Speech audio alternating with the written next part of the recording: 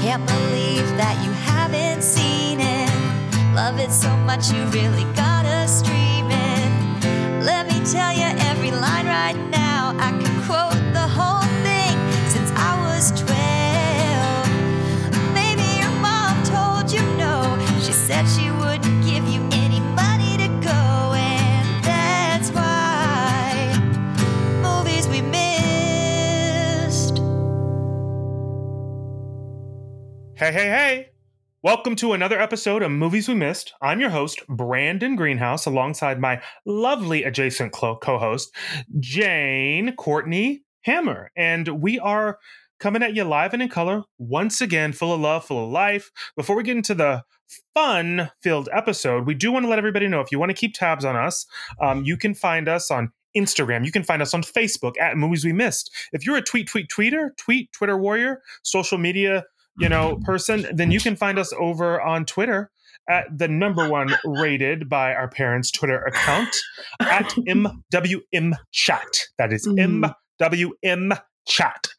And we love talking with our fans over there. We love talking with our fans wherever we can. Jane loves talking with the fans. She talks with herself.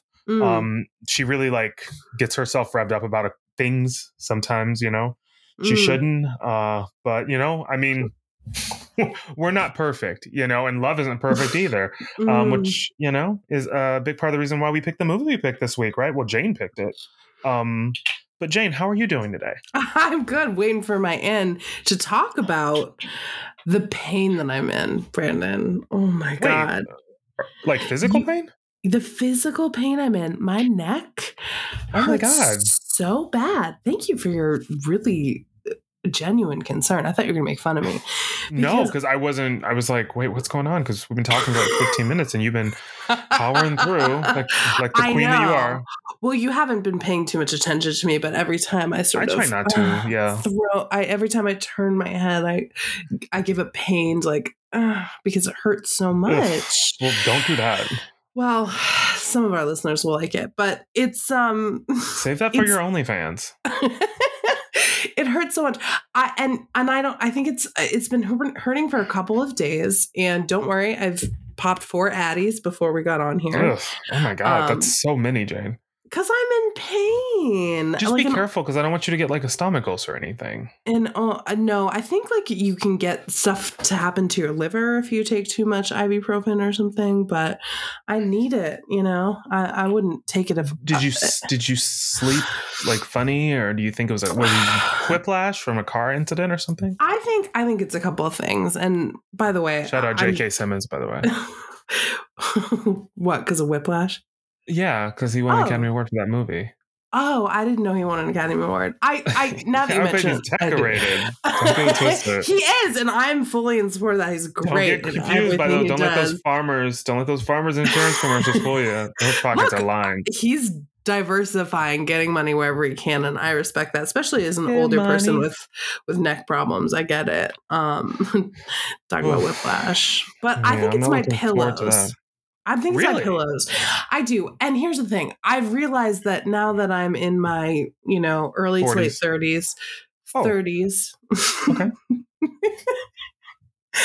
I can't just buy the $3 Target pillows every once in a while. No. I've got to invest. But you know what? Pillows are too expensive these days. Wow. And I don't understand why if I search best pillow for stomach sleepers, I come up with a list of pillows that are $150 each. Why do I have to do that?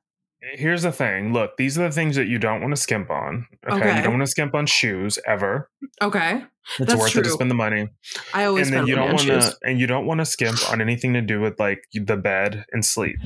Those are the two things. And so just start out by getting one. You don't have to buy a bunch of them, but just start out. I like two. I like 2 pillows at least. No, I mean that's the goal. But I'm just saying, maybe also a lot of these companies, I feel especially when you get into this bespoke, startup shit. A lot of these companies they have really good return policies. So oh, okay. They'll let you try it out and then you can return it. Try it out for 30 or 60 days. And then if you don't like it, then show proof that you gave it to a local charity and then we'll just refund you the money. that kind of thing. Okay. Well, because they don't want it back. Not in this climate. Here's two things. Okay. The first thing, just one. Just give me one. I'm going to give you two. The first thing is that I am famously bad at buying things and returning them. I often buy things with the intention, like if this doesn't look good on me or if this doesn't fit, I'm going to return them. And then they sit in my closet and collect dust. And I lose money. I get that. So particularly if it's a 30-day waiting period, honey, I'm just dealing. You know what I mean? Here's one thing to know though. If because it also depends on how they return, like where you have to return through. I have a USPS box not too far away from us, so that's always a really easy return for me. It's just to throw it back in the mail. When it's something, like a shirt that you can just, I'm also real careful when I open anything because I know I may be returning a sender.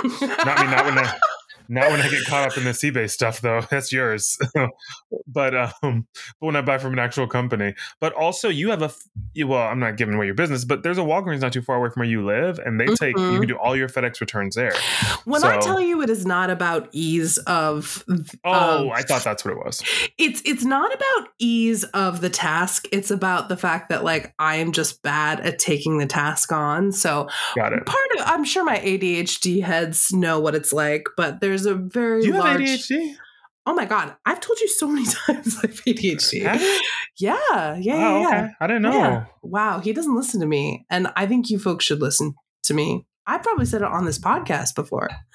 I don't know. I have aggressive ADHD. And one of the things about ADHD is having trouble procrastinating and taking on even simple tasks, procrastinating so long on them that something that should take you 4 minutes is now taking you 4 months, so I struggle with that. That's why I have to set myself up for success, and buying things thinking I'm going to return them is just me lying to myself. Is one of the ADHD symptoms putting on makeup bad? Whoa. Why? Because my makeup looks perfect. No, I wasn't talking about you. I was just thinking about somebody else. I can't even believe. No, I'm joking. I'm just teasing. No, I was just teasing. No, your skin game is impeccable. Thank you. Morals, Thank you. Skin, flawless. Anyways, this is so boring for people. I'm sure they don't care. They know you're a geriatric millennial, and they know the struggle is real. I just don't want to pay a lot for a pillow is all I'm saying, but I have neck pain, so I'm going to have to do it. I gave you a hard time, but I know what you mean, because it's a weird thing. Because I won't say it's spending money on something that you won't see, because you'll absolutely see and feel it. And when you lay your head down at night, when you put your head on the pillow, I have weird neck stuff too sometimes. The pillows that I sleep with, I've got a bunch of pillows that are for show, and then I've got two struggle pillows that I sleep with, 3. And Dave hates them, and he's tried to throw them away before, and it ain't happening, Captain. These pillows have been through the ringer. But they've been loyal to you, and you've been loyal to them, it sounds like. Well, they're almost not pillows. They're so flat, and they've been beaten so intensely by just life in the world. But that's what I need, because I can nook my head in there in the flatness. What are you, a side sleeper, a stomach sleeper? I like to sleep on my side, mixed in with some stomach. I don't think I can actually. I'm heavy stomach. I don't think I can actually fall to sleep unless I'm on my stomach. But once I fall to sleep, then it's side to side to side all night. Guess what happens? Yeah. It is just back and forth all night. An occasional little stomach moment. It is never back. Never that. It is never back. Unless I was in a situation physically with my body, where I got implants or something, like breast implants, and I had to sleep on my back. And even do you then, have to sleep on your back with breast implants? I would assume when you first get them, you probably do, right? You can't sleep on top of your stomach with fresh incisions and stuff, right? I'm sure. Yeah, I just meant after they heal and stuff. Is that something you feels have to something do? I don't know if doctors say, but it also feels like a doctor would be like, "Don't make me have to tell you that." You didn't know that once you got intense breast augmentation, that you couldn't put the hundreds of pounds of your human body weight on top of that fresh work I just did. Get fucking real. That's the same way that I would feel like you couldn't sleep on you couldn't sleep on like your butt after you get like a BBL. I would think you No, have to I'm sleep sure. on your stomach So probably, right? So the only time I am definitely a stomach sleeper and a side sleeper, but the only time I've ever had to sleep on my back, like because I couldn't move, is I had a lot of hip surgery, and I've had hip surgery several times, and after each surgery, I can't lay on my side. I can't. I have to sleep on my back, and those are like for like weeks while you heal, and sleeping on your back is like the worst night's sleep ever. I mean, not only have you just had surgery and you're like on different kinds of drugs and waking up at all weird hours of the night, but still, it's terrors too, probably too, like night terrors and stuff. I'm sure you do. No, I didn't really experience a lot of night terrors, but maybe that's true for some people. Do you have a sleep paralysis demon? I do have one that comes to visit me, and actually, to be honest, looks very similar to you. You're welcome. Yeah, you're welcome. Speaking of sleep paralysis demon, I got something that brought me back to life. And it was, our movie this week. The Sweetest Thing. 2002's Sweetest Thing, or Un Sugar Occurrence, if you were speaking in French. Is that what you would do? You say Un Sugar? Yeah. Do you want to finish it? How would you say it? I just said it. It's Un Sugar Occurrence. Occurrence? Yeah. Why? Where did you come up with that? I think it is occurrence in English, but some of the words. Oh, I see. The Sweetest Thing. Yeah. Mm-hmm. Yeah. So that's the way that that's the way that I was heard how it. It was released in France. Yeah, that makes sense. Yeah. Yeah, with one joke that was taken out for that Costa Rican release. I heard about that. Oh yeah, I did see that. I just left it in for the American release, though. Well, I was going to say, if you have to take it out for release in one country, how about we just take it out for all countries? That's the thing. It's so funny because it's like, if you're going to say something fucking racist in your, like, say it in the room with everybody, or say it in the room, or don't say it at all. You know what I mean? Say what you just. I feel like if you're like sitting around and you're thinking like they're really going to hate this, and there's like nobody who's like, let's interrogate why. And then do we not think Americans are going to hate it in the same way? Are they going to love it? Is it context, or is it just objectively like a racist thing? Right. And let me tell you, it's not context. Why don't I start by reading our little friends a little synopsis about everything that goes on within this movie? I would love nothing more. I did happen to put pen to paper and create what some may call a masterpiece. We got a pen and a pad, like Dr. Dre over here. Why you mad? I got a pen and a pad trying to get this fucking label off. Talk about a geriatric millennial. Well, Dr. Dre, did that date me? Yes, it fucking dated you. Well, everybody knows it still hits. Okay, but you go for it, Janie. Okay. Christina Walters is the fiercely independent, insanely confident, goofy, good time gal that every man wants and every woman wants to be. She's crushing it at her job. She's a 28-year-old interior designer, which I learned not from the movie, but from Wikipedia, because even though we spend several weeks with her in this movie, we never see her work. She doesn't go into work, talk about work, think about work, or mention even one responsibility she might bear as a successful interior designer. But one thing we know is that she makes money. She's got a nice, well-furnished apartment in the heart of San Francisco, a designer wardrobe, and money to go to the club on a pretty regular basis. She also has two best friends who mean the world to her. On one side, we have Courtney Rockcliffe, the no-nonsense divorce lawyer who's a confident risk taker and works just as fucking hard as she plays. On the other side, we have Jane Burns, a kind, if not slightly insecure retail worker who somehow seems pretty rich too, despite the fact that retail workers in the United States are famously underpaid. But maybe it's family money, who knows. One night, the three BFFs decide to hit the club to cheer up Jane. She's just been dumped by her boyfriend, and the other girls know the fastest way to get over a guy is to get under another one. Am I right, sisters? While trying to find Mr. Right Now for Jane, Christina grabs a chunk of some guy's ass and tries to make a love connection between him and Jane. As soon as he turns around, the sparks fly, but not for Jane and this mystery dude, but for Christina and the mystery dude. We come to find out that his name is actually Peter, and he's there celebrating his brother's bachelor party. His brother and their friends are leaving, but not before inviting Christina to an after party at the hotel. Christina waffles back and forth, but in the end decides not to go. Regretting her decision to miss her last and only chance to see Peter again, she mentions to Courtney something she learned from her brief but significant interaction with Peter. His brother's wedding is next Saturday in Somerset. She knows it would be crazy to show up at a man's brother's wedding that she barely knows, so it's out of the question. They are not going.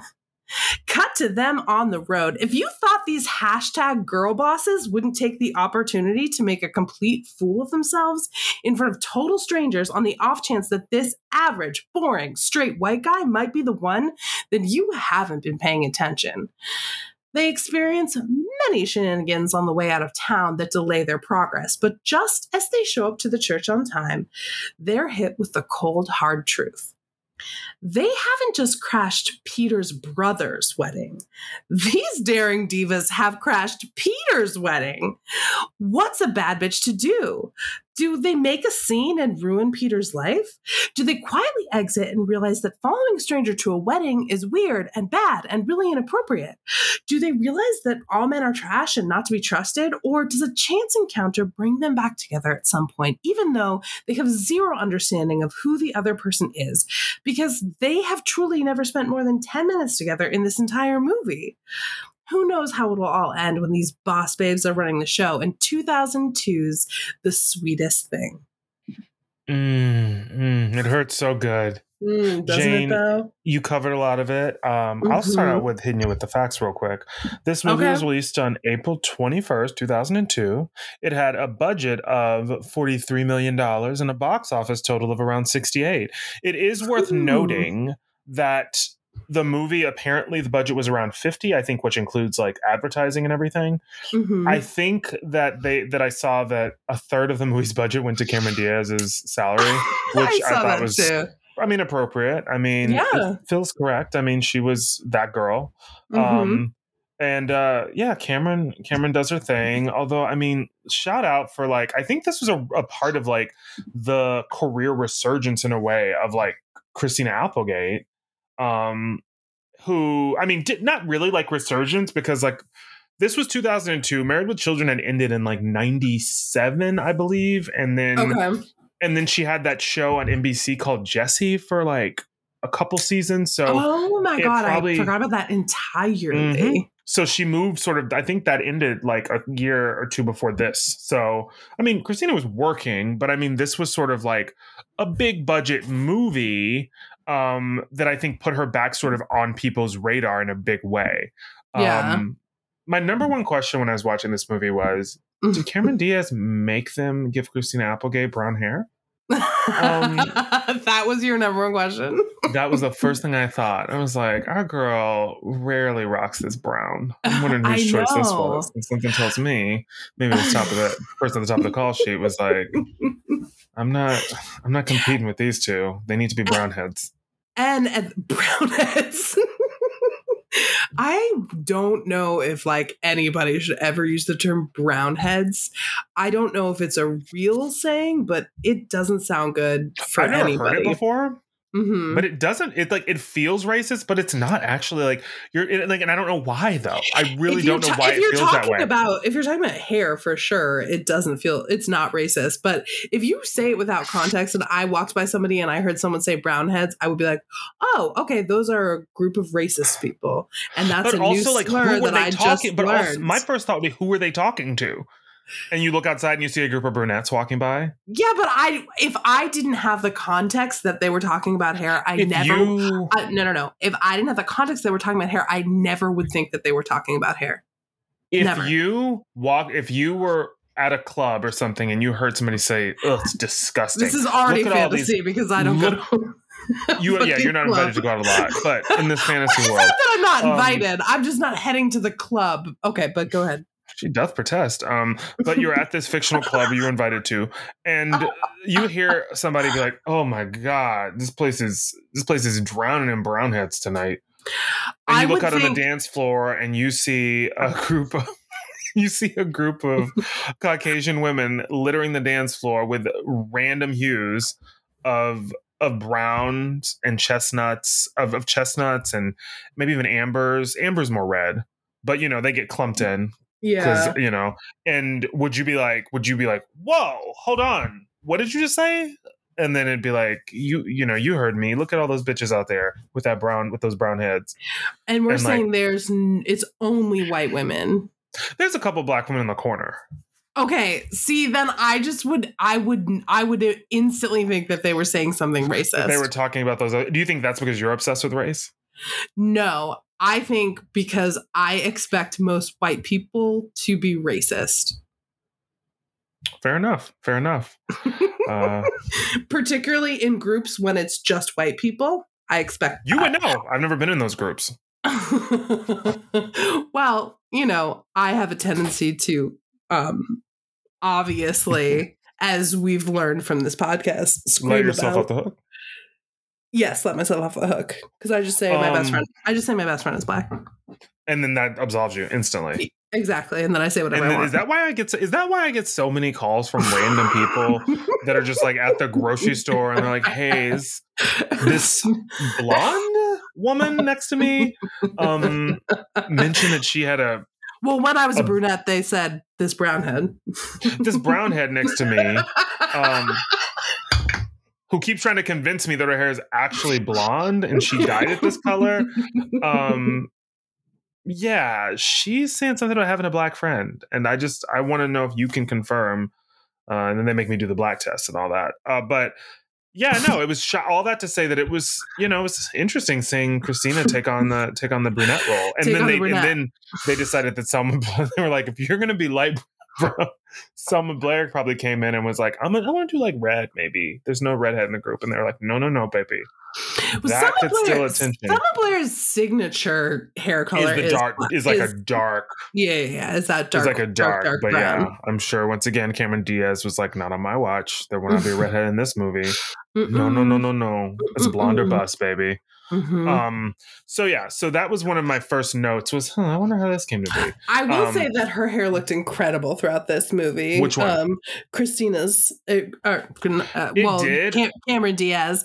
And there was a point where like after they got like soaking wet and then they were on the road trip and their hair dried naturally and it looked absolutely perfect. I was like, that is not naturally dried hair after being soaked like randomly in the bathroom. Also, it was really funny because that was like the thing when I watch movies like this, I have those moments where I'm like, I guess it is like sort of like a distinct time period. Like I don't think of it. And I know that the reason why I grapple with it is because I'm old. But like when I watch movies like this, I'm always like, oh yeah, this was 20 years ago. Unbelievable. And yeah, the very first scene, I love club scenes in movies from the early like aughts. The very first scene in the movie is like them getting let into this club by these bouncers. And like the line is just littered with women and like with what? I said with nobodies. With nobodies, of course, because they literally just walk up to the club and they get let in. And this line is just like full of furious people. But everybody in the line and then inside the club is wearing like those sequin like halter tops and like the spaghetti strap moments and the camisoles that like haunted us as a culture for we're still recovering.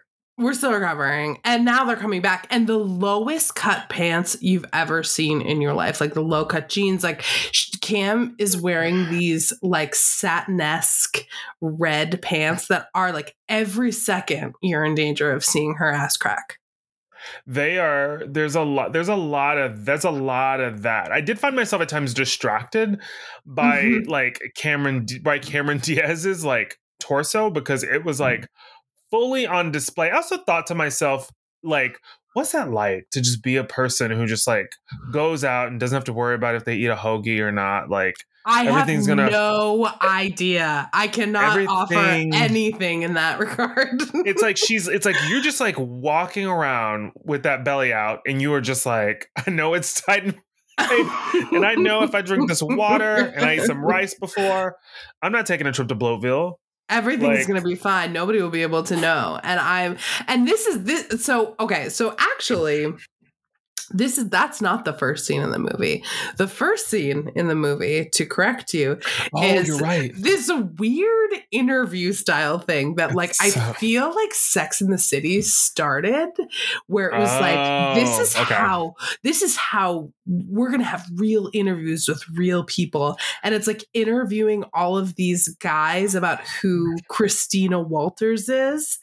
And I don't understand how it has anything to do with the rest of the movie, because it's like Christina Walters, she's like, they basically just give you a character description that she's like, well, she's a man-eater. She's a man-eater. She's fierce. She's fun. She's crazy. She's beautiful. And she's, taking every man between her thighs all day, every day. But like, she's not into a relationship. And I'm just like, what is this crew? Who are these people talking to? Like, it doesn't relate to the story because there's no like other documentary style thing too.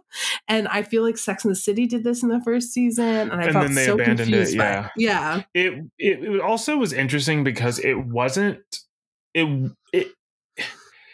It didn't get us anywhere because it wasn't actually the character. Like, it feels like this was done separately, and then maybe they decided that they didn't want to take the character in this direction, but it didn't feel like a representation of who she was, because she wasn't really a man-eater. She was a carefree woman who wasn't really concerned about relationships, but she wasn't like going through a series of men, and her like desire to be in a relationship all of a sudden potentially with this guy wasn't like at the expense of all these other relationships or these other entanglements that she was involved in. She was just a single woman, and then like all of a sudden she's like decides to be with this guy, but she seemed to be really focused on like her friendships and her fictional job. And so it seemed weird that like they sort of put that in the beginning, and then they decided like, or Cameron Diaz came on the project and was like, this isn't the way that I want to approach it.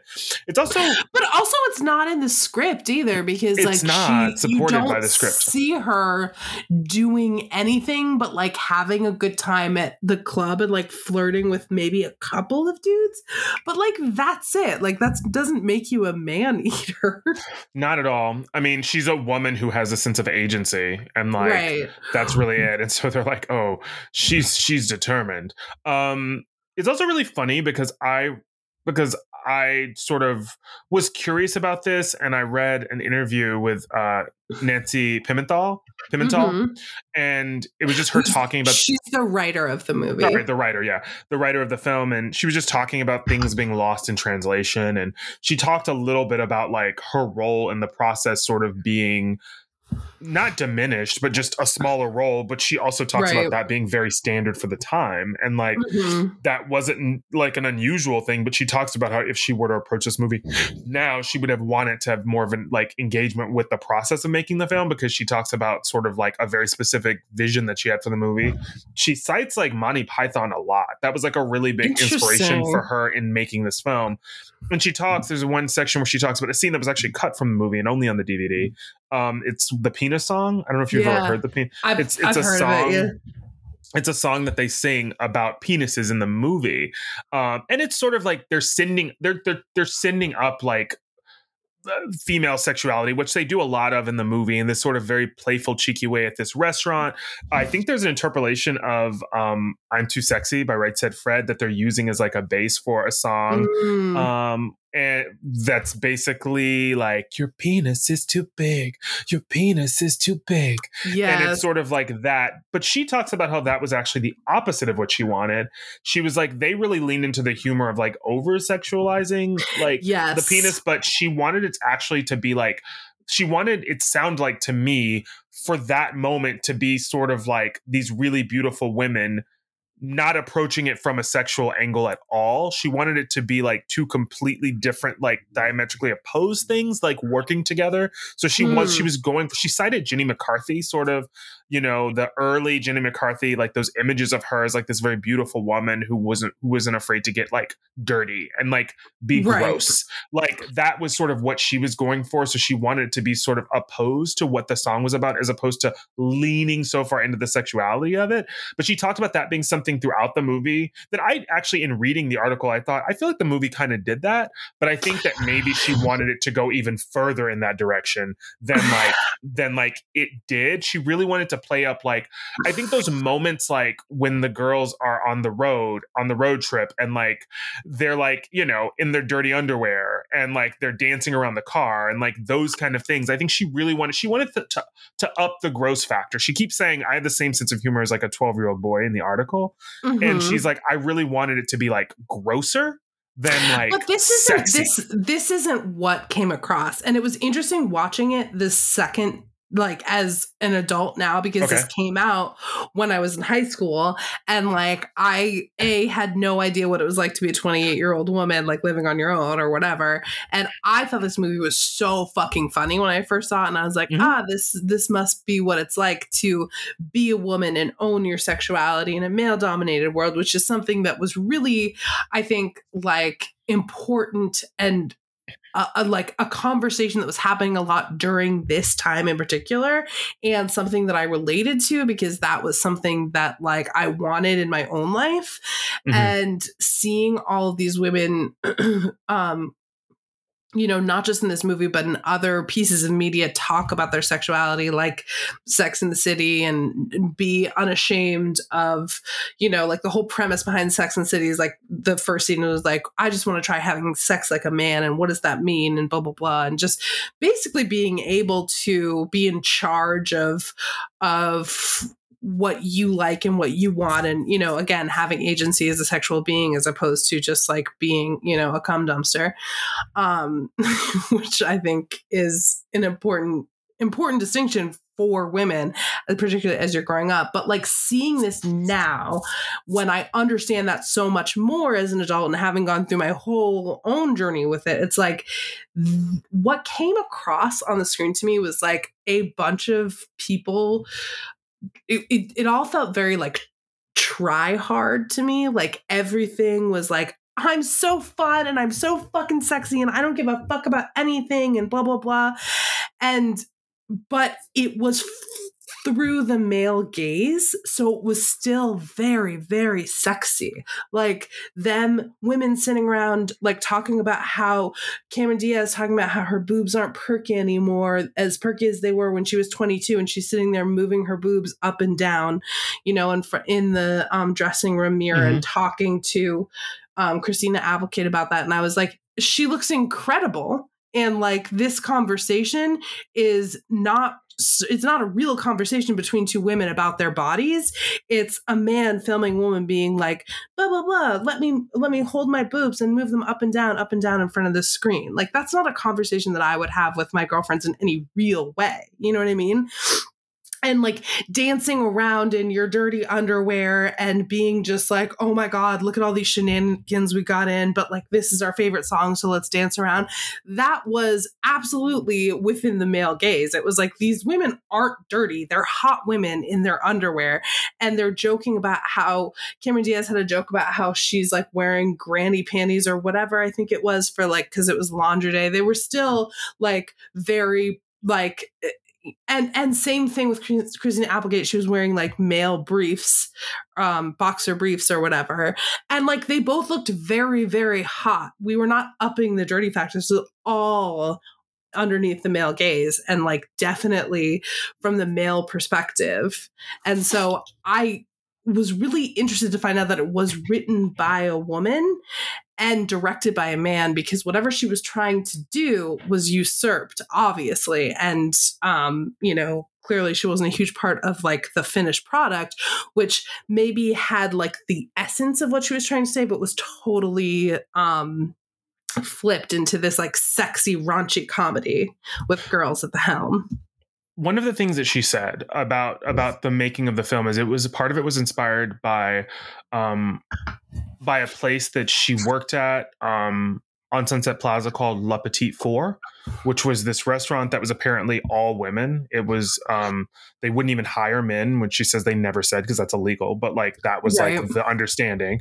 And whenever a man would apply for a job, the owners would just say you're not qualified, and then they just would like not hire them. And it was like all women, the entire place. And she talks about she made all of this money working there, and she says there was this group of this was an Entertainment Weekly interview that she did, and they said she said there was this group of girls, and we were running around town and partying at these different clubs and just owning our womanhood, I guess. It's not like we were really sleeping around with any of them or anything, but we were just owning our womanhood. I just thought, God, there's not an example of this sort of like girl posse where we're more like guys. Yeah, we decided if we want to give you a fake number or not kind of thing. There wasn't this empowerment, I guess, or this example of it. Anyway, that's really how it started. And so she's talking about sort of this idea of like empowerment that was behind the movie. And she's talking a lot, as I said earlier, because she says it a lot. She brings up Monty Python a lot. Like that John Cleese and like the ways in which they think about comedy, and they put these sort of disparate elements together to make something funny, like that sort of hyper reality. Like, I mean, it's farce. I mean, it's farce. It's over the top. It's tongue in cheek. I think that was more what she was going for, and something maybe a bit more subversive. But I will say, as a person who's never seen this movie before, obviously I'm not a woman and I do not have that perspective on it, but I enjoyed it more than I thought I would. Initially, not knowing what I was getting into. Cameron Diaz and Christina Applegate are both really formidable talents, and like they have such great comedic timing and chemistry, and I think they do something really special together, and I think that's a part of why it works. And Selma Blair as well, obviously. Selma Blair is wonderful too, but I think that the three of them have this sort of like chemistry that like helps to sort of I guess like elevate what's going on. And I think that from what I read, it didn't feel like she felt like this is 100% not what I wanted, but she did feel like there were tonal elements that were lost in translation. And that's the phrase that she uses. And I'm not saying that it's not like, there are parts of it that I understand, and I understand what she's trying to say, because I experienced a lot of that when I was growing up within my 20s too, as like, particularly I had the experience of working in a restaurant, not necessarily with all women, but like, you know, when I was in my really early 20s, and all of us going out together all the time and like having fun and flirting with people and making out with people and just having a great time. Like I worked in Wrigleyville, which is like, it's a place in Chicago that is like has a lot of bars and clubs and stuff like that, and so I would always go out afterwards, and it was very close to you know, it was a super fun time in my life for sure, and I remember that. But I also feel a connection to like being sort of like someone who has like a kind of grotesque sense of humor at times and pushes the envelope and that kind of stuff. But I think what was missing from this is there was not a lot of personality aside from that, from these characters. So that's what felt like very like the whole thing was just trying too hard to be this sort of like independent woman, you know, whatever. But it didn't come across as an adult who has gone through that as being very real. Particularly, I was noticing on the road trip, too, that Cameron Diaz and Christina Applegate take to go crash this wedding for this average fucking Thomas Jane character who, like, we don't know anything about. Scene after scene after scene after scene, it was just them doing something silly and sexy, silly and sexy, silly and sexy. And both of those things were happening. And I was like thinking, like, can one of them get diarrhea? Can one of them, you know, like, is there something that just that happens to them that is like a funny scenario that that isn't sexy? You know what I mean? Like, we couldn't get through it without having an element of them being super sexy. And I was like, I was thinking about like in Bridesmaids, when they're all trying on the bridesmaids dresses and they all get fucking diarrhea.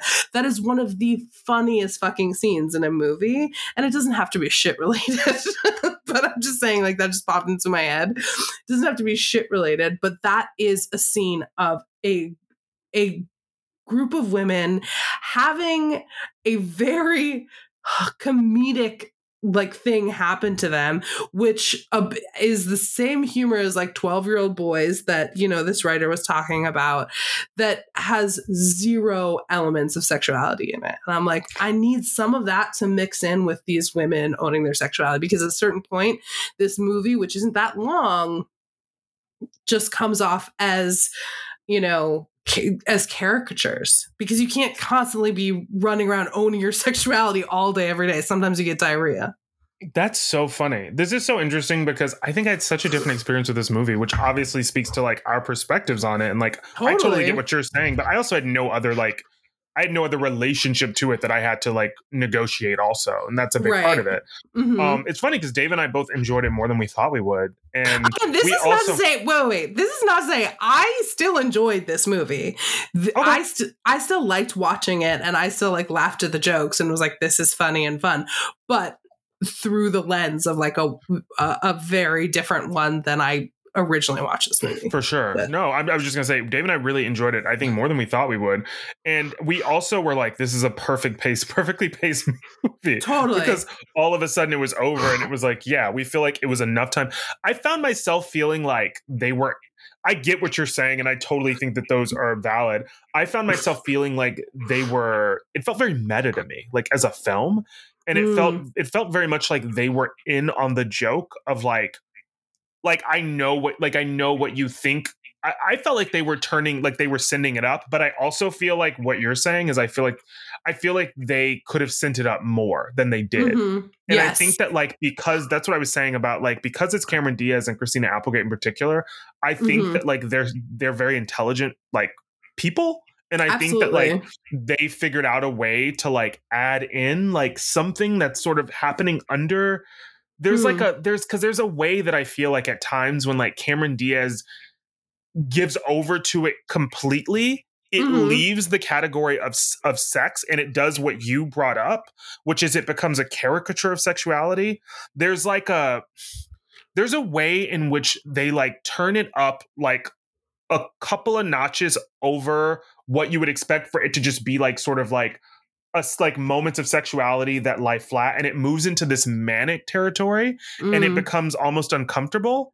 And I feel, and for me as a viewer, I appreciated that because I felt like that was their way of like letting us know, like, yeah, you are watching us do this sexual thing, but we're going to do it to a degree that it moves into almost like this fun house, like presentation of right femininity. And like that to me was interesting. And that was what made it kind of funny to me at times. Like in some of the moments that I found myself laughing at, but I also feel like I get what you're saying because I feel like there's a way that they could have leaned into it even further and it could have made it like even funnier. And in the hands of like a director that, obviously we're talking about a movie made in 2002. Of course, the writer was not a part of the time period. We've got a male director who's got like three of like the hottest actresses of the time, both like figuratively and literally. And like, I'm sure was like, let's get you in that bikini top, Cam. Right, Christina, exactly. when are you taking those pants off? Like, I'm sure that was like a big part of it, but like there were like some really like great moments, like the movie montage scene that I thought was actually quite funny.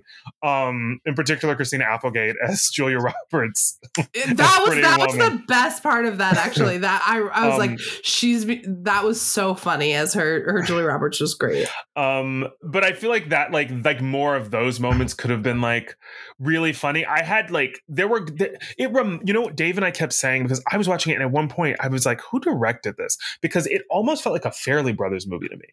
And I thought, oh, this is giving me like Dumb and Dumber, like Me, Myself, and Irene, like that sort of like crass humor that the Farrelly brothers are known for. It didn't go completely there, though. It didn't go completely there because those movies get like something about, well, I guess something about Mary, Cameron Diaz, but like those movies really, I know, go there. And these are, and also Applegate and Diaz, they both do a lot of that type of comedy in other movies, Anchorman as well, like where it goes over the top. But I think that this movie could have benefited from like maybe like really leaning into like understanding that you have the space to lean into the gross part of it sort of a bit more. And just I just didn't feel like these were real people. Oh, I didn't think they were supposed to be real people was the thing with me. Right. Which, but that, I think that's where I'm like, either make these people real people or go so over the top and like, that I'm actually like grossed out as opposed to being like, look at these hot girls dance around with a hose. You know what I mean? And I think that leaning into it and just making them ideas of people and archetypes that we're just sort of like watching move through the world maybe would have helped it to be a bit more successful as far as like sort of like introducing us to this sort of like hyper realistic world. Like, let's lean into the craziness of it. Let's be a bit more tongue in cheek, and let's be a bit more subversive. And like, totally. So I do get what you're saying. Like, and there are these moments where I feel like there's something that could happen that could take us there, but it doesn't. Like, there's the moment in the bathroom, which was actually quite funny. I thought, obviously, I understood like the fact that it was like, it was the male sort of like commenting on like this idea of what's happening in the women's bathroom and like sending that up. But like, I felt like, I don't know how, but I felt like that could have been a funnier moment, but it did make me laugh. Like, it made me laugh too. And all of it made me laugh. Absolutely. But it was the moment in the bathroom where Christina Applegate is in the bathroom and she's adjusting, she's wearing that late 1990s vest and those low cut pants, baby. And it's like a brown suede vest, and she is adjusting her breasts. And then this woman, which is like this woman, I was just like, what is she doing? She's like walking, she's like standing over the shoulder, and she's like, first of all, and also like, not that it's about this, but like Christina Applegate totally just had like regular size breasts. So I thought it was really funny that this woman was like, your breasts are so amazing. Can I touch them? And it was like, I mean, yeah, they're nice boobs, but like to the extent that you're walking up to a stranger in the bathroom, like I've never seen anything like this in my life. Like, I'm going to comment on it and I'm going to break all social boundaries. Can I touch your breasts? And then it becomes this thing of these women just like groping her breasts as she's just continuing to like have this conversation with Courtney, it gets confusing. Christina is Courtney and Cameron Diaz is Christina. Yeah, but in my head, I just call them Cam and Christina. Yeah, because Cam and Christina are having this conversation, and these women are all just like ogling her, and she's just like not ogling her. They're fondling. They're fondling her. They're fondling her bosom. And then two men who are walking by as the bathroom door is like slowly closing, but it's still a little ajar. They catch a glimpse of it, and it's like they're like wild animals trying to like see what's going on in the bathroom, and they just keep saying, "I told you, man. I told you that's what happened when they went to the bathroom together." And it's like a funny scene, but I do agree with you that it's like it could do more. It could be more.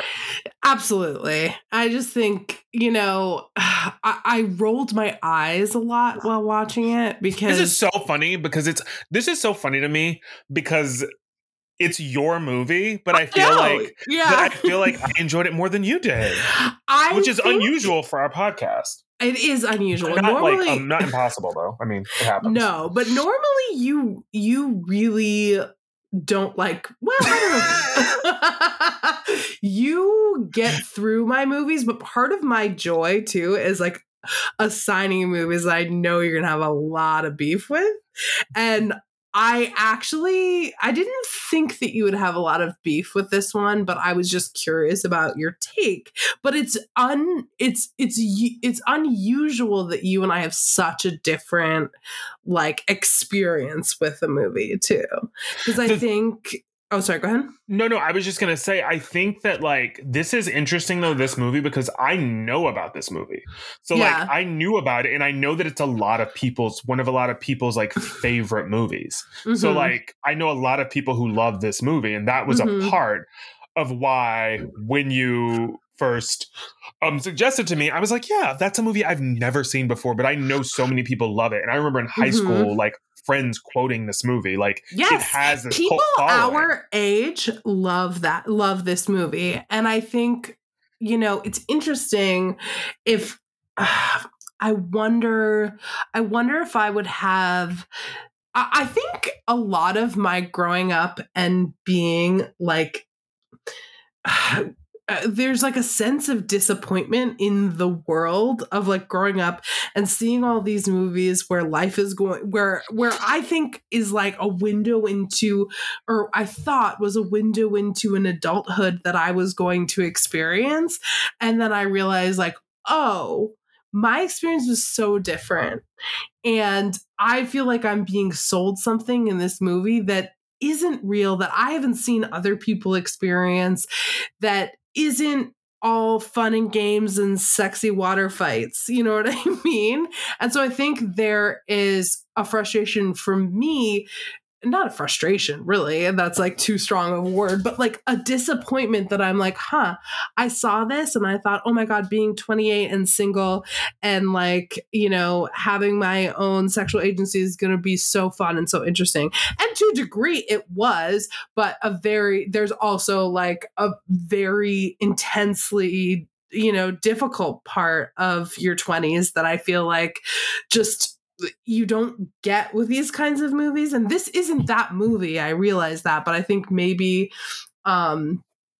growing up and seeing these things and thinking I'm going to experience them in the same way, and then realize like, oh, you're going to be really poor in your 20s, and like you're not going to be able to like, wear all the clothes you want to, all the designer clothes you want, and go to the clubs whenever you want and stuff like that. I don't know. I don't, this isn't like a well-formed thought, but I'm just realizing it now, sometimes like revisiting like movies that like, had you thinking, I thought that high school was going to be like Can't Hardly Wait. And like, that did not happen. Me too.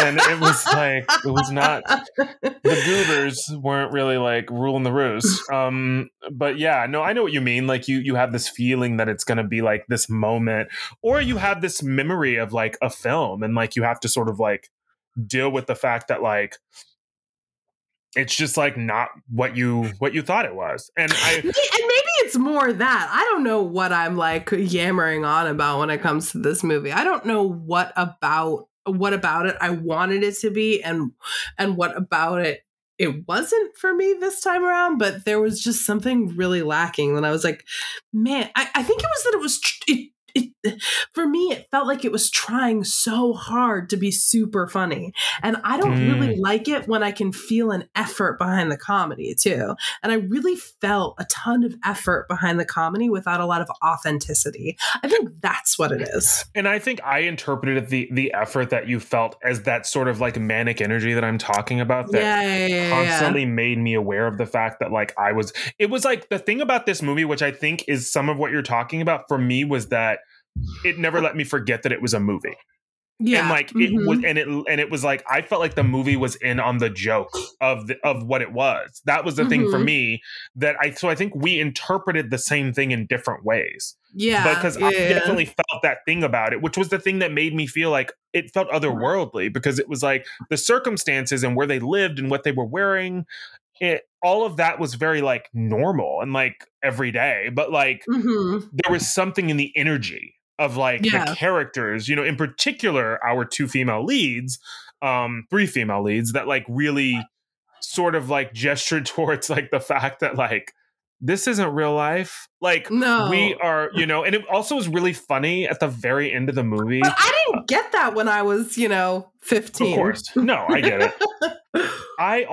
There's a moment at the end of the movie, because they do the whole like blooper reel thing. So you get a little bit of what, and there's a moment, because I forget the line, but she has this line after he shows up at her apartment, and she has seen him, and they have this back and forth conversation where he sort of puts his cards on the table that he was in a relationship when he first met her, but he lied about it, not knowing that this was ever going to lead to anything other than this one night at the club. And then she has this moment where she sort of like admits to like, her going to this town, Somerset, that he lived in upstate New York, to like try and stop this wedding because she thought upstate New York, baby, we're in California. I'm so sorry.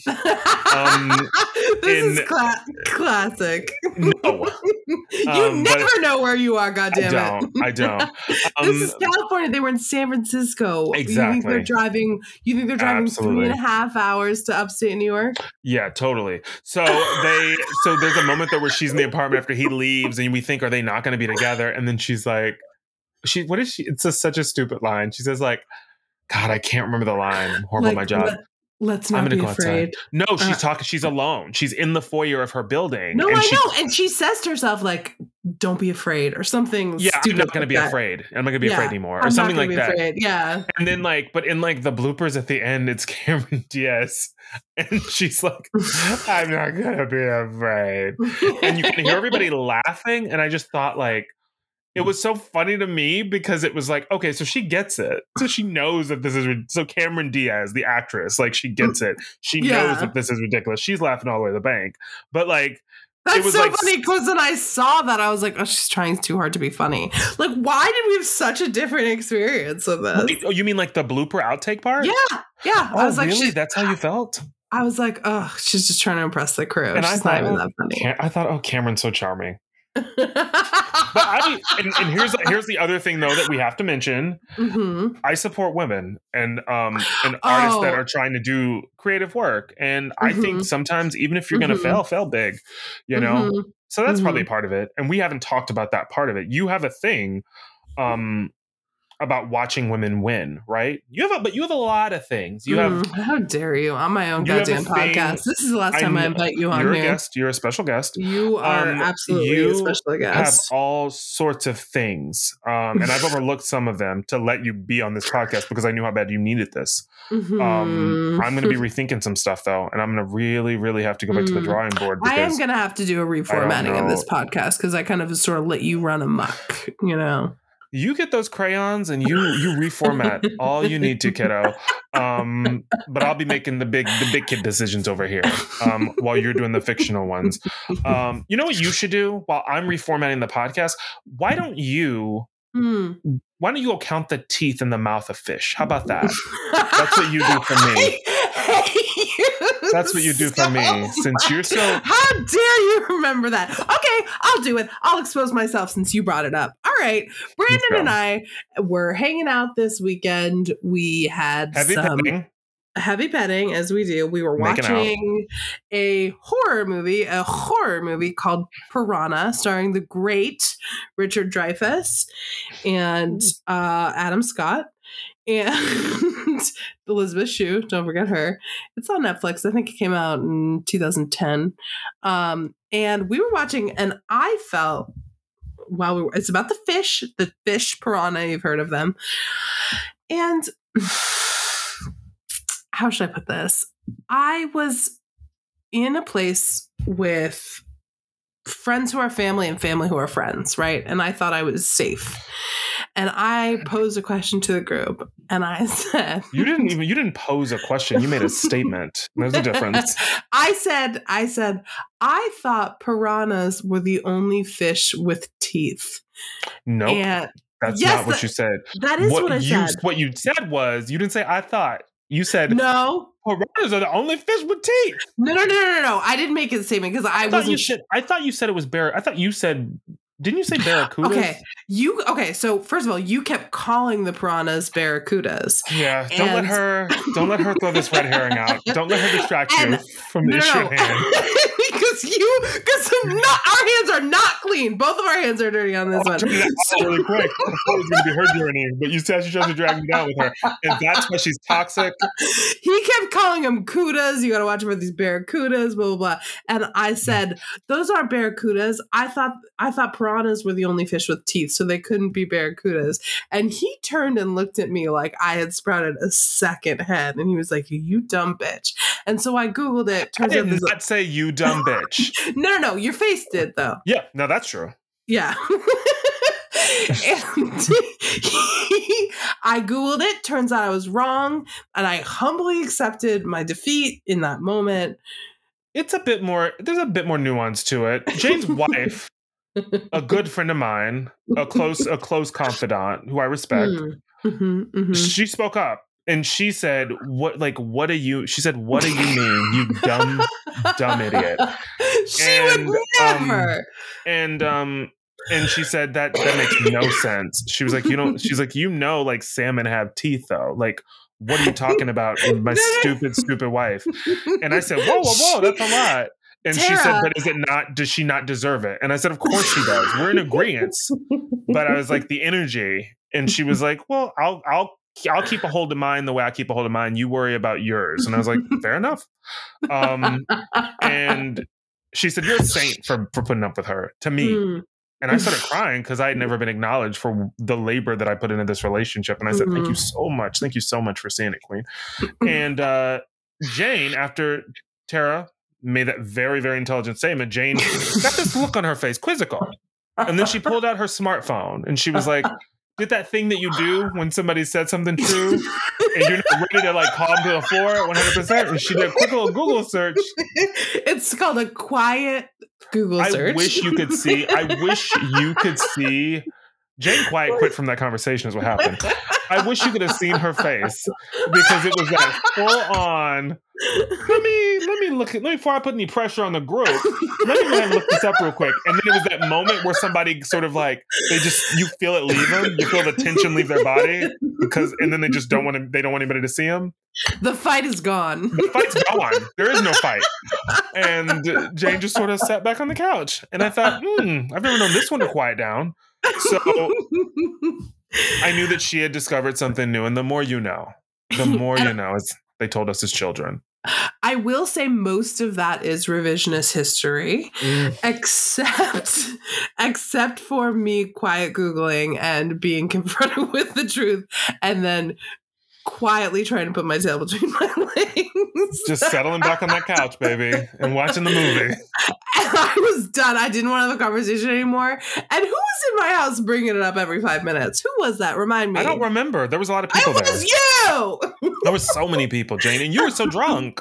I remember at some point I had to go get you some. I didn't have anything to drink. I had to go get you that coffee, remember? I begged you to sober up. Again. Just the rewriting of, everything that went down. And luckily, my beautiful, perfect wife who edits this podcast will go ahead and make sure the truth is... Shout out to the editor and shout out to what she does for the podcast and what she does for my friend. Shout out to her in every way, baby. She puts up so much to do. But who also puts up with quite a lot? Our gals in this movie. We also haven't really talked about... We talk about that first scene, this club. We got a lot of sparkle tops. We also have like a weird waterbed almost like in the middle of the club for some reason. Yeah, I feel like that was a thing in the early 2000s, late 90s, but they were like, let's put beds in the middle of clubs. Like, I feel like, wasn't there a club in New York called like Bed? You know what I've just realized? What? I have never been to a straight club, I don't think, in my entire life. Oh, is that true? I have, definitely. I don't know when I would have. It's like not a thing that I remember really doing. No, I feel like we went to some in our 20s, like after you. I feel like maybe. No, I feel like it was always the gays around. Certainly it was gay heavy, but there were nights we went to, at least there were nights where I went to straight clubs with straight people and, I will say few and far between. Yeah. But it looks like they're bigger. I will say they're bigger and they seem to have, I've never been to a massive club like this before, so that was one of my things. I feel like I've been there for I don't know. God, I don't remember my 20s, to be honest with you. Like, that's the takeaway from this movie. We don't. I'm going to see if I can find some of your old camisoles for Amanya. I did wear a lot of camisoles, but so did every taxi. girly. See if I can find your blunt bangs and paste those back on top. I did have a very intense blunt bang period. I liked it. I also had like thoughts during this movie about all of the things that were referenced that I was like, if I was like 16 right now, I would have to like Google so many things. Like this is a period piece, baby. Like movie phone? Like a 16-year-old doesn't know what movie phone I see is. What you're saying. Yeah, totally. That was just like, absolutely, yeah. It's so hard to think about how much of a different generation we are. Like, so I don't know if I've ever talked to a 16-year-old in this age, but like, not legally, not anymore. Those orders are still in place, I think. These judges aren't messing around anymore, Jane. Like, did you see those? I think I sent you the TikTok of those kids seeing a landline for the first time. I sent that to you. Okay. Well, I sent it to some other people too. But yeah, no, that's that nothing has hurt me as much on the internet as that hurt me. I didn't know whether to laugh or cry. I've never known how old I am. If you didn't know, it was a video. It was these young girls. Their mother was filming them, and they were, I'm assuming, at like maybe an older relative or friend's home who had who still had like a landline, and they like didn't understand what they were. And then the mom was like explaining, "Oh, you can pick it up and you can like call. You can call people on it." And she was like, "Can I call you?" And she was like, "Yeah." And she's like, "What happens if I put your number in this phone that's connected to the wall?" And she's like, "My phone's gonna ring." And she's like, "Really?" And she's like, "Yeah." And they go to like the other phone, which isn't a rotary phone, but it looks like a rotary phone, but it's still pushed out. And then like her sister like calls from the other phone, and like then she picks up the cell phone. Their excitement is unbelievable. It is so like, sweet. Oh my god, it worked! It's very cute. It's so sweet. It's so pure. And so I'm like of it's two so minds. Painful to watch. Exactly. I'm like closing all the blinds at the same time, lathering my face in cold cream, and canceling all my appointments for tomorrow. So it's a lot going on. So I was hurting, you know, but then I had to remind myself, you know, those are pretty much gone by, you're like 10, 12, remember? People start getting rid of them. You were basically the same thing as them. No, you're old. Deal with it. Celebrate it. We made this far. Celebrate that you made it. You're here. Made it. And you're the you that you've always wanted to be. That's what ish. That's what close enough. Adjacent. That's what my mom always. You know, my mom's always like, I'm just so grateful that I made it another year, and I'm like, oh, I want that. I want that feeling. Yeah, maybe that comes after 50 though, where I'm just I think so. Yeah, I did it.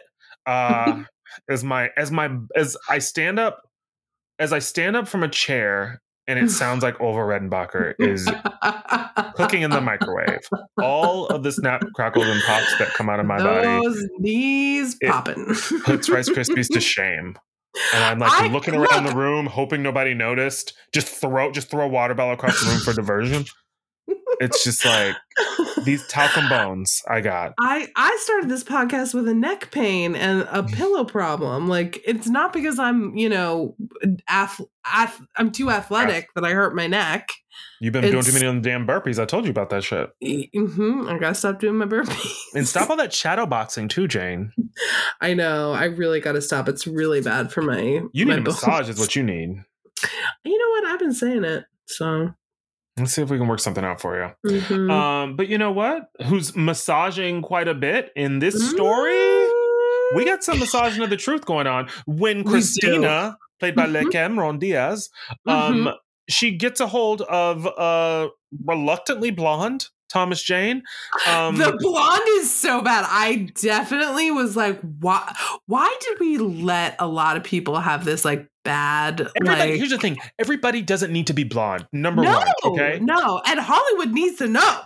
And it's this weird blonde that like was happening a lot, I feel like, in the early aughts. And it's like, this isn't good blonde, because it's like a blonde that doesn't know what it wants to be. It's not blonde. It looks like it's maybe like on its way to red, but like got lost. I don't know what's going on. There's like a copper undertone. That's what it is. It's not good. It doesn't look good with his skin tone. It doesn't look good with whatever he's wearing. Thomas Jane is a very handsome man, but I do not like his look in this movie. Because you like know what it's supposed to be. And the thing is, it's not a natural hair color. No, that's the thing. And it looks so unnatural on him. And unless you're a person who like that's a part of the story and you want this weird color and like you don't want it to look natural, but we're supposed to believe that this is a blonde-headed man. Exactly. And the math ain't mathin' because this blonde is on struggle. And because we know he was sitting under foils for hours for that shit. And I was wondering, Dave and I were like talking about it obviously, and we were wondering if it was like reluctant blonde because like his hair didn't take. Like, or because he didn't leave or because the peroxide or the bleach wasn't left in for long enough. No, I think it was a choice. Oh, they were like, this is good. No, we love this rust color. Yeah.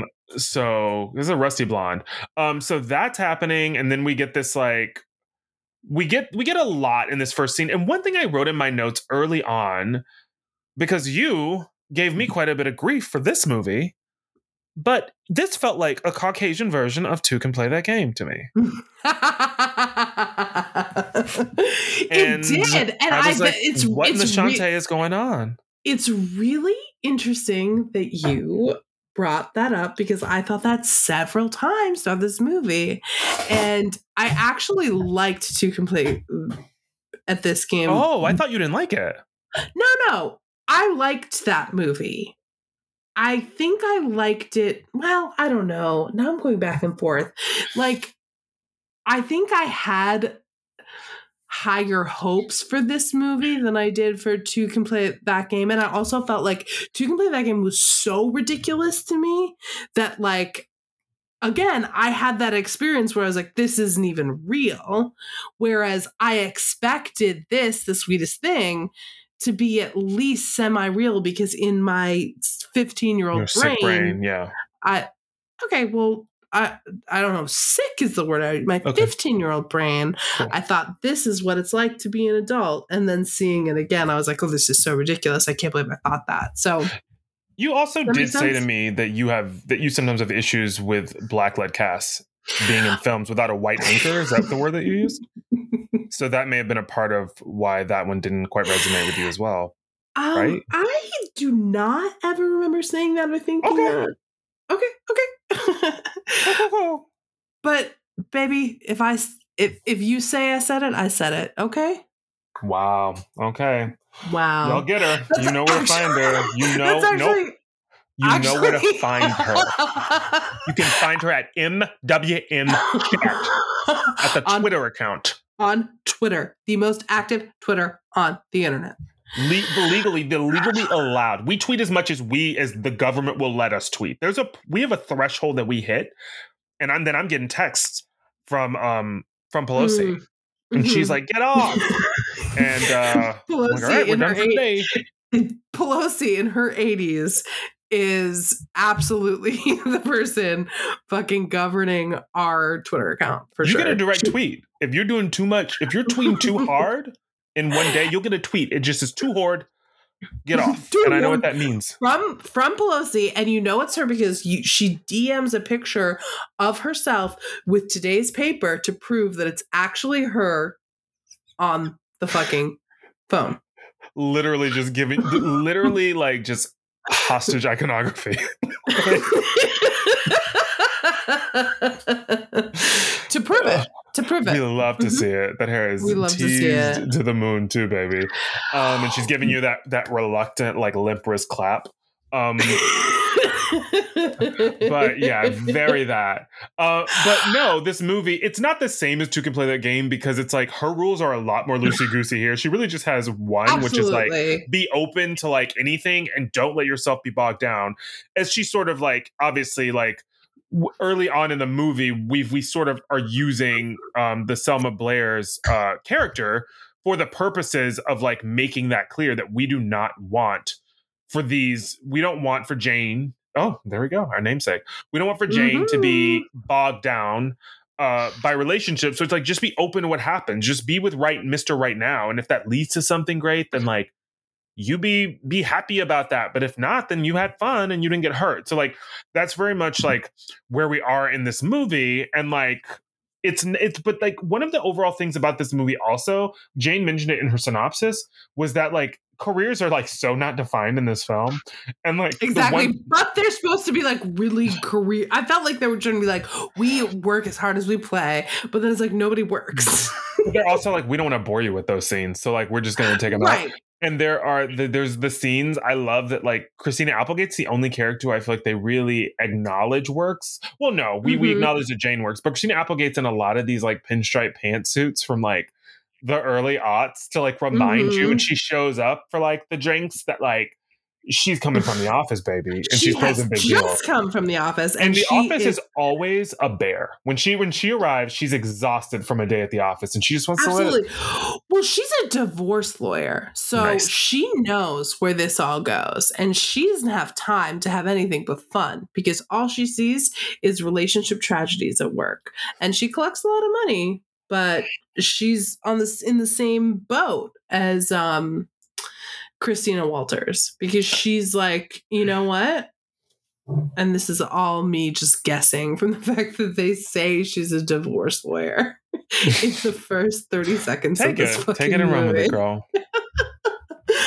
But that's what I feel like they're trying to do. Being like, she just describing her character that way. She doesn't want to deal with it, yeah. No. And also, it's really there. The funniest scene in the movie, to me, do you know what the funniest scene in the movie is? Do you have an opinion? I'm curious. The funniest scene in the movie? No, I don't know what you're gonna say. The funniest scene in the movie, I think objectively, the funniest scene in the movie, because I can be objective about this, is the scene where Selma Blair has to take this dress to the cleaners. She wore this dress. That is very Monty Python-esque, actually. That is I think that's one of those moments that I'm like, I get what the writer, what Pimentel is talking about, because that's a scene that captures it. It's like it's about sex or a sexual act, but it leaves the world because it builds to such a degree that you are now so aware of the fact that you're in like a hyper reality sort of like state. And I think there are other scenes that hint at it, but I think this is the most successful as far as understanding like her vision. It's a scene where, agreed. Where Selma has borrowed. Who does she borrow the dress from? Which one of them? Okay, I have a couple of questions, actually. Okay. Do they all live together? It is so unclear who lives in the house. I thought the same thing. At the end of the movie, I was like, they all live together. But That's what I thought too. But it was not clear earlier in the film. Okay, there are several moments where they all wake up there, which is like, okay, maybe. That's happened a lot in your 20s, yeah. Yeah, exactly. At your friend's place. But, like, you don't see anybody's specific bedroom. But there's, in the beginning of the movie, when they first are going home after work, they find Jane crying on the couch by herself. Mm-hmm. Door ajar, by the way, which to me was the most wild thing. You're sitting. We literally used to do the same thing, Jane. I know. Actually, now that you fucking said it, that is actually too. Brandon and I used to live across the hall from each other, and we left our door ajar all the time. All the time. Like, it is wild that we did that. Okay, never mind. I will rescind that comment. But I don't know if she lives there or she just went to her friend's house to visit. She's got a key. She can let herself in. At the end of the movie, it felt like they lived together. When they were coming home from the failed, trip to Somerset. And clearly, like, Jane has borrowed this dress. I think it was Christina's dress. It's a leopard dress that Jane was wearing when she meets this guy who becomes a recurring character at the club. You think it was Christina Applegate's dress? No, I'm sorry. I think it was Christina Cameron Diaz's Christina's dress. Oh, I thought it was Christina Applegate's. Maybe you're right. It's one of their dresses, and it's not 100% clear whose it is. But like, she's got it in this bag discreetly. She's got to take it to the cleaners. Then they pull the dress out. They see that it has a stain on it from a gentleman's arrival. And so it's a jizz stain. It is a gentleman's arrival. A gentleman who reached the apotheosis of pleasure. And his body bore the signature of it. And so did her dress. but she's got this dress, and they start like, she's like embarrassed, and she's like, I'm so sorry, I'm taking it to the cleaners to get it clean. And then they play a quick round of keep away with the dress, and all I can think is like, you do not, like, be careful where that hand lies. Okay? You could not pay me enough to do that because I wouldn't want to touch someone else's jizz that I didn't know. Exactly. And they're just like palming it. I'm like, I also love the phrase someone else's jizz. What does that even mean for you, Jane? I don't know. Just someone's jizz. I just imagine you having your own like jizz jar. You're like, this is stuff I collected on my own. This is mine. This is for me. I just mean a stranger's ejaculate. I don't want to touch it, and neither do you. Hot take. Jane doesn't want to touch a stranger's ejaculate. And so they're playing the keep away, and then she gets to this cleaners, and like she tries to drop it off real slick and just leave a note on the counter with like her name and her information. And then the cleaners manager, who knows her by name, comes out and is like, and like knows her family. Knows her family, and is like, hey, Jane, the dress. He's like, are there any stains? Is there anything on her I need to know about? And she's like, no, you good. And he's like, what's this? What's this stain right here? And he's like trying to figure out what the stain is. And then like a school field trip comes in. They're apparently what? He's looking at stain, trying to find what it is. He takes his finger and starts scraping it. Well, like, yeah, he lightly starts scraping it, and then a group of kids come in on a field trip. That is so much worse to me than accidentally touching it while playing keep away. I mean, I'm getting, yeah, like, so he comes in, that happens, the group of kids come in with their teacher, who's given Mrs. Frizzle teas, and it turns out to have been Jane's, like, elementary school teacher who hasn't seen her in years. So they're all looking around. She wants these kids to see the cleaners at work, baby. And so she's like, check out this. Look what look at this stain. Look what he's working on. And he's scraping at it, and then he starts sniffing it. And I think he tastes it at one point. Yes. Oh my God. He tastes it at one point. And then the priest, local priest, comes in just to say hello and check out the hat, see if everybody's back in the habit. And he comes in, and he is Jane's like childhood priest. So like Jane's surrounded by like all of these like figures from her childhood and a school of children. And it's like he's holding this nutty dress that she just brought in. It is such a funny scene, though. I just love the way it keeps building until you're like, okay, so we're not in reality. Yeah. It's great. It's one of the it is the funniest scene in the movie for sure. That's a really funny scene. There's also this scene where like after she meets, oh my God, I can't believe his name is escaping me. Peter. After she meets Peter Donahue, after she meets him, she's sort of daydreaming about him. And there's a scene where they are, you okay? Yeah, sorry, I just had a neck pain. And there she's daydreaming about him, like going down on her. And he shares with her in the daydream as he comes up from, the source of life. He shares with her that, men actually hate blowjobs. They just want to go down on women. And she's like, oh, I always suspected that, but I never knew it. So thank you for that truth. And he's like, absolutely.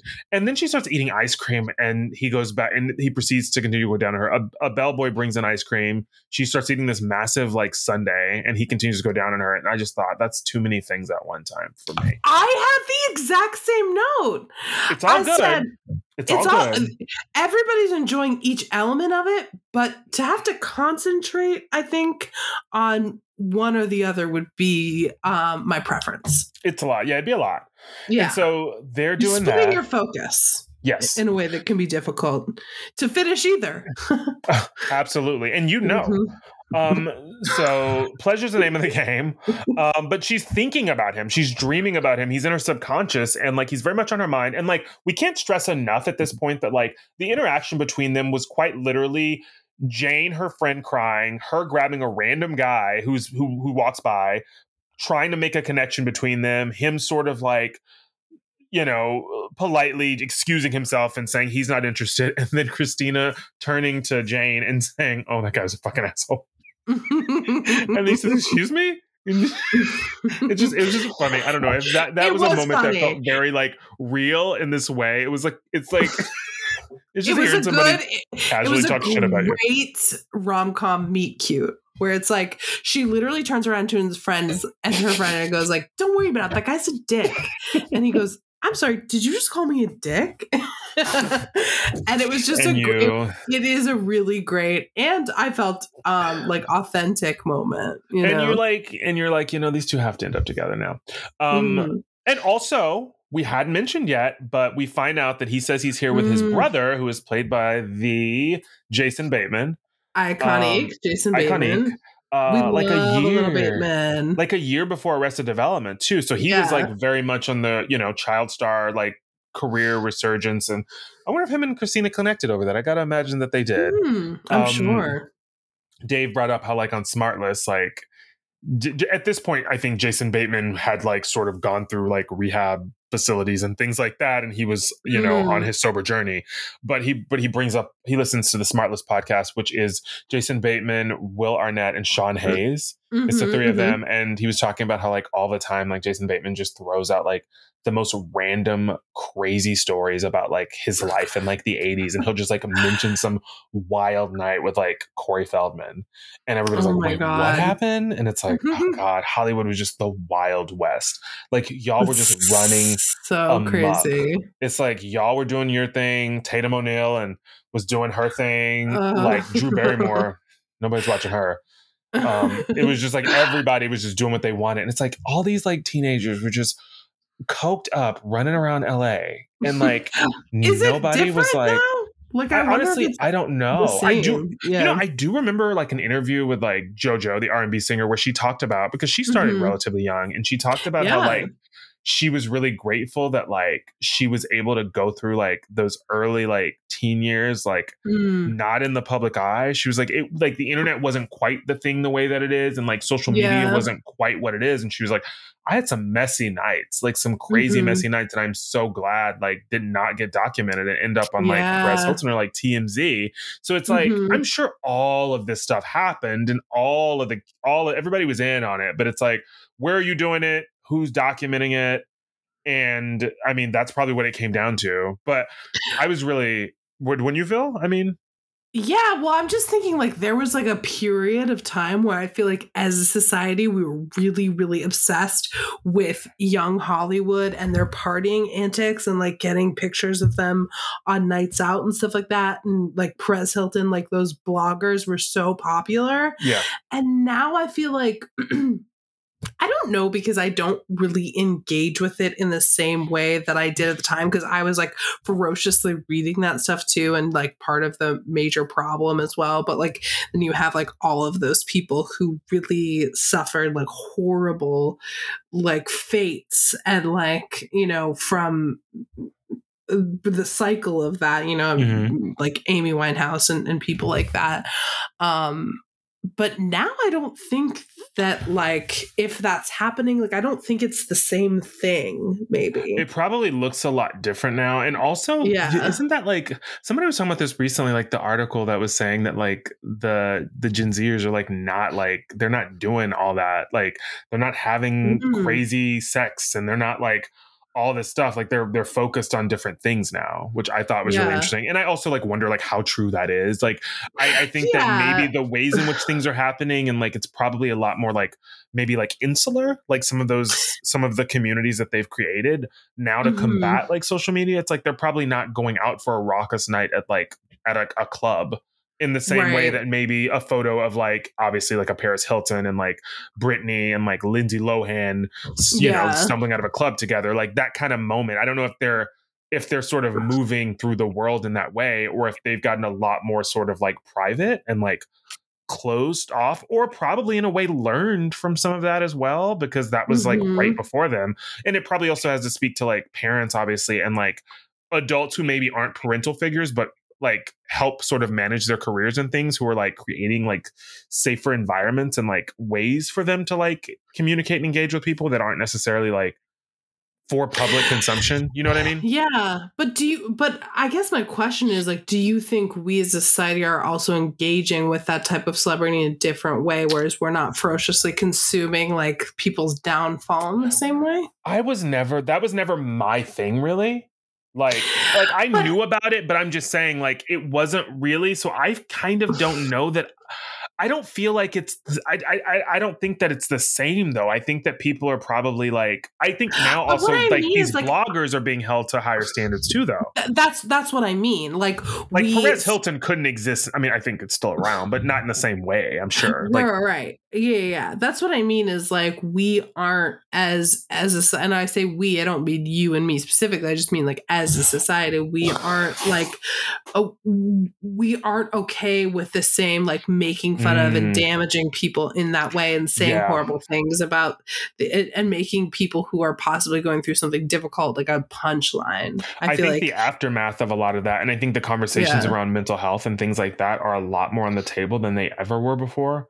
So I think that like people are a lot more quick to be like, this person is clearly like dealing with some sort of like distress or like, you know, how dare you document that? You know, I mean, I think it even happened. I think that now too, people are just, and it's not completely fixed, but I think that people are now calling certain things to the floor in a different way. But it is interesting to think about like, but I also, it's like, I don't even really know what's happening because like, I don't like engage with like TMZ anymore or anything like that. So it's like, I realized my own like participation in that. You were around the same age as the people that those things, you know what I mean? You were younger than some of them too. So it's like they were contemporaries. They were people that you grew up with watching on television and like listening to their music. So and the internet opened up the possibility of like, and it opened it up right around our like youth, early adulthood. Because when we were in high school, even I don't think that stuff was around in the same way. It was like end of college, beginning of sort of like early adulthood that like that world sort of like opened up in the way that it did, and like all of that information sort of started presenting itself on the internet in the way that it did. So like that's a big part of it too. It was new, and then it's like you go through your phases of like, oh, this isn't new anymore, and actually like after having a moment to sort of like sit with it and marinate on it, it's like, oh, this isn't the way that I want to engage with the world. And we've also watched like the real life implications of that type of like journalism, which is still happening, by the way. Like it's still happening when people do things that are horrible. Like it is still documented, but I do think that like now there is like a mindfulness that wasn't there before. Right. And the things that go viral are of a different nature. You know what I mean? Part. But I think that like it was really funny seeing like Jason Bateman in this film because he's so young and like, and it's such a like, I mean, he does play parts like this. He plays the most obnoxious character in this movie, by the way. He does play the most obnoxious character in the movie, and like there's a lot of like really funny moments. Him and Thomas Jane, they're brothers, and they have this granddad who is like out of control, and he's walking around in this Who Farted t-shirt, and every time somebody brings up grandma, he's like, rawr. I like didn't get that bit really because I was like, what is that? It's like because it's not fully formed. It's like it's not fully formed. We didn't know this family well enough to like really understand what was happening. And also the lines aren't funny enough. Like the lines could have been funnier to make that more of like a moment, you know? Absolutely. But they really try. And so that's like a big part of it as well. And yeah, it's like they want us to understand that these are the men of the film, but it's not about them. You know, it's about the gals. And we have, obviously we've talked about Christina. We talked about Christina and Cameron, but we also have Selma who plays Jane. And like, she sort of, that night at the club that she's on the rebound, she meets this guy who sort of becomes her guy, like in the movie kind of. And there's a scene where like, he's supposed to be like cute and dumb, and cute and dumb and very hung. And like he goes to the bathroom and she comes out of the room and she's like, do you guys have any Advil? And she like pats her vagina, and also reminds them that he's stupid as well in this moment.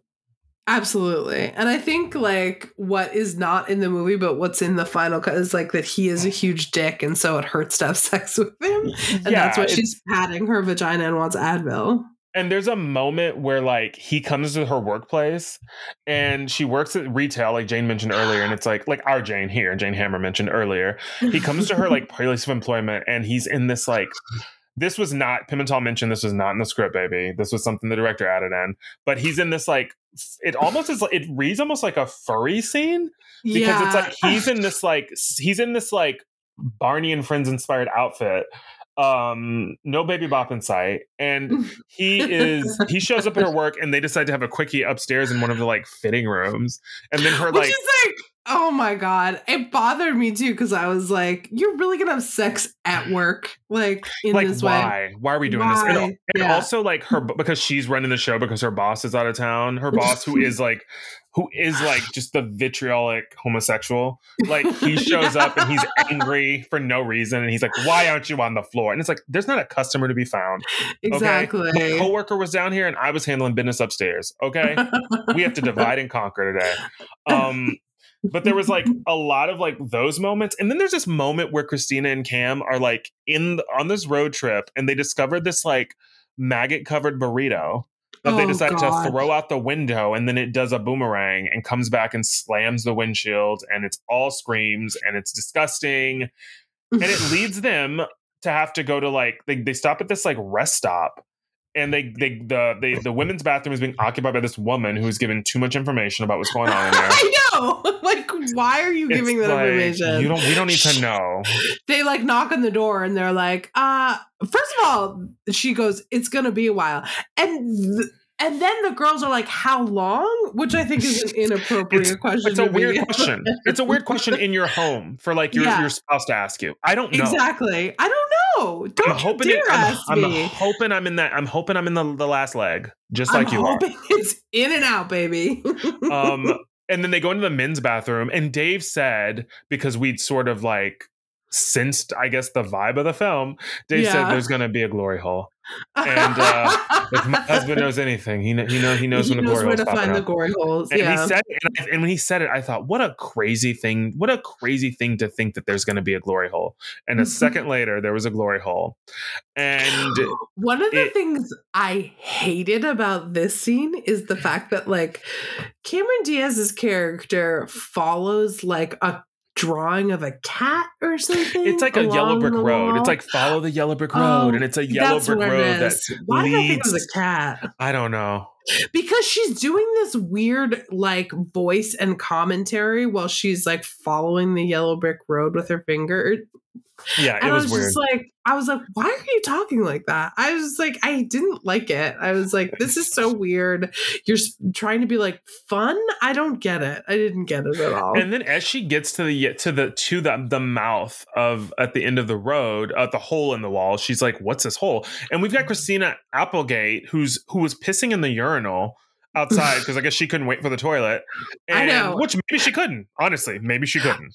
You don't know. I also, maybe she really had to go, but I also really couldn't. Sink would have been better. Don't understand. Yeah, I don't understand how she was going to the bathroom in that urinal. She's in a weird position. She's got her skirt hiked up, and she's like, and I'm like, there's no way that your legs aren't touching like the lip of that urinal. Like, there's no way that you're levitating above it. Like, so she's trying to like flush it, which she's really concerned with for some reason in this disgusting bathroom. Like, it's like flushing just, it. And if I it's yellow, let it mellow, girl. As we know, Jane, you still got that t-shirt. And so as I'm thinking that hole, I'm still thinking that there's gonna be a bunch of water I think the water from she's gonna mess with this hole. She's gonna mess with this urinal, keep jiggling the handle, and then the water's gonna spew through that hole that Cameron Diaz is sort of like looking at quizzically. That's what I thought was gonna happen. And then a dick pops up, and it's like, where's this dick coming from? Because we're in the men's bathroom. Who's owning the dick? Like, where does it come from? Is there like another? Is there a gas station attendant that like fashioned this bathroom and was like, hey, I'm gonna set up a glory hole so I can make some coin on the side. But it's also how is he making money? But also, what am I paying you for? Like the chance that maybe there's a person with a willing mouth on the other side? Because there's no guarantees with glory holes, and that's what I always say. There's no guarantees with glory holes. The old and that is your Twitter bio.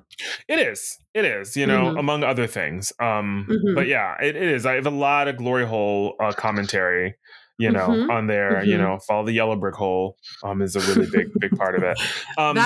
That's your OnlyFans name.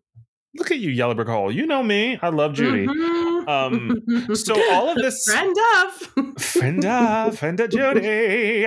All of this happens, and then we get them like on the road. They make it to Somerset, and like And like Christina Applegate for some reason has her hair in these ringlets that nobody asked for. That also like couldn't have formed like they get I know I said this earlier, but they get their hair soaked and their entire clothes soaked through. They're completely soaking wet, and their hair naturally dries perfectly. It's so awful. annoying. Like, and like they have a quick movie montage that we mentioned where they play different characters. They got Flashdance. We've got Grease. We have the Julia Roberts scene in the red dress from Pretty Woman. And that is very funny. That is a very funny scene. That's also one of my, I mean, who am I? I sound like such a basic bitch. I was going to say it's one of my favorite movie scenes. And it is. I don't care. It's a classic. It's a classic moment. And you know what? It's a classic for a reason, people. Already on the defense. So I just don't want you guys think I'm a basic bitch. Let me go get my pumpkin spice latte though.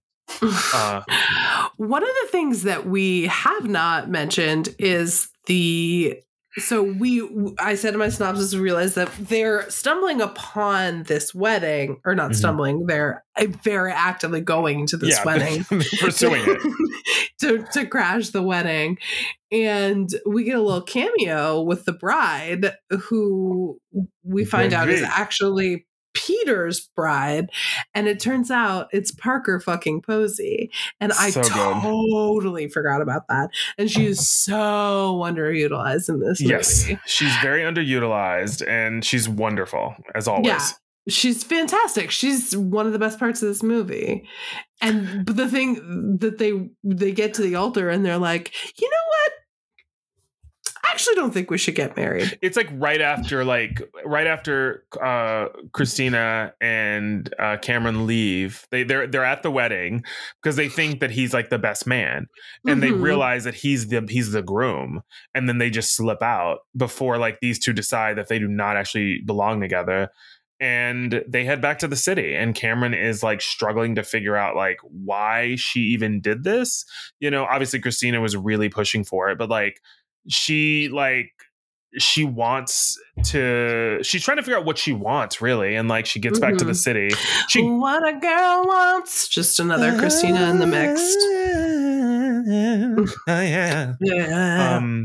She gets back. They're at the club again, and she meets this total like random dude on the club, and they're having like a moment on the dance floor. He gives her his card because that's a thing, and she's like, you know what? Maybe I'll take a chance on this. And she goes over to the bar to talk to him, and she's sort of pouring her heart out about like all of what's happened to her. And like, I went to this wedding in like a town nearby. I drove 3 hours. I thought this guy was going to be the guy, but it, basically like helped me realize I got to take a chance. I can't be afraid to.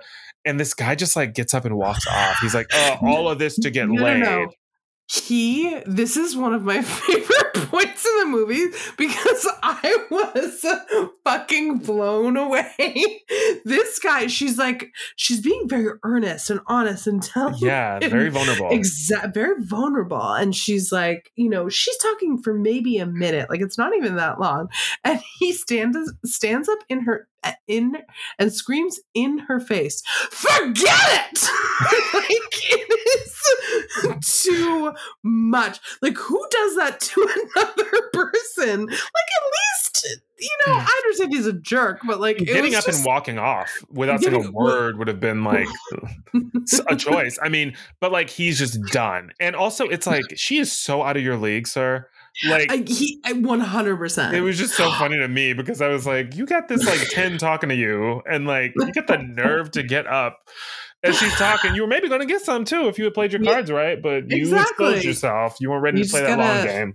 Massage the situation. You got to hold that in. You don't want to know you're a disgusting piece of shit till later.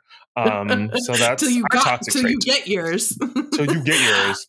I do have a note here that says Cameron Diaz joyfully dancing in the club is triggering for me. I hate this. I just love it. Dancing by herself, like fucking feeling it, and I feel like she's just was like her magic though. So grown and sexy in her moment. I was just like, get out of here. She's filling her oats. I mean, of course, she looks gorgeous and beautiful and hot. It probably just says more about me than it does about her dancing. But no, I mean, this is a moment that I feel like, and this is like an image like that I feel like this is something that we get it actually reminded me of her in Charlie's Angels, because it felt so like of that, like she was really known for that sort of like that joyous moment that she would like have on like carefree dancing. The thing that she does that somehow she sells, and like I think it's a hard thing to sell. But yeah, and then we get to like the apartment after this, and like we've got our guy. You know, he's waiting on the steps for his gal, even though it's so weird because they do not know anything about each other. That's the thing. They don't know anything about each other, which I think is a part of the joke of the film in terms of like what this is. But I think they could have leaned into how funny it was more. The fact that like these two don't know anything about each other. That would have been a great thing for us, because it's like I needed a nod to that, you know? And then they end up, you know, obviously, spoiler alert, they end up together, and we get like, and we know that it's married.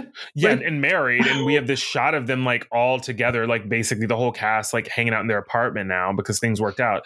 And there's like, we know that it's the time has moved forward because everybody's got different hairstyles, which is always so funny to me. Like, I know, like Cameron's now rocking like this beachy curl because like life's worked out for her.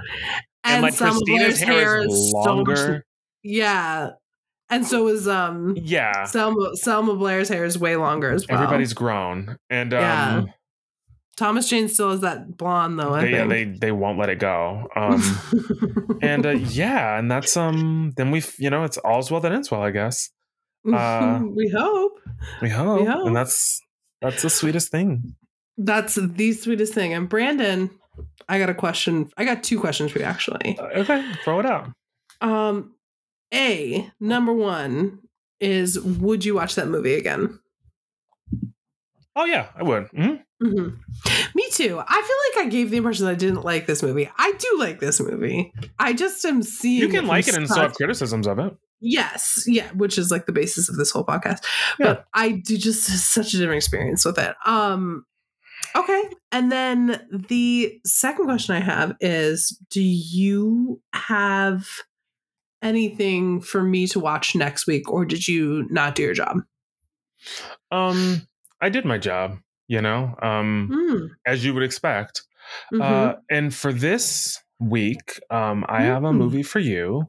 It is a movie from 1984, simply titled Angel. Angel. I have no idea what that is. It's 1984 or 1994? 1984. 1984, the year I was born. Okay. There we go. So you can get a little taste of what was being allowed to be released in theaters back then. Well, fuck you. I can't wait. I just pulled it up. I know not a single person from it. So it should be a wild ride. I can't wait. Oh, it's going to be a wild ride.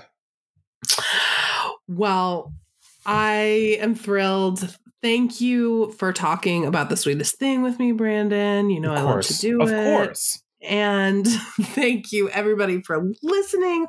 We hope you enjoyed it. And if you want to continue enjoying us in many different ways, you can follow us on social media at Movies We Missed on Instagram and Facebook. And you can find us on Twitter at MWN Chat. And we shall see you next week for Angel Baby. Thank you. Love you. Bye. Bye. Bye. Wee. Solid. Can't believe that you haven't seen it. Love it so much you really gotta stream it. Let me tell you every line right now. I can quote the whole thing since I was 12. She said she wouldn't give you any money to go, and that's why Movies We Missed. This is stuff I collected on my own. This is mine. This is for me.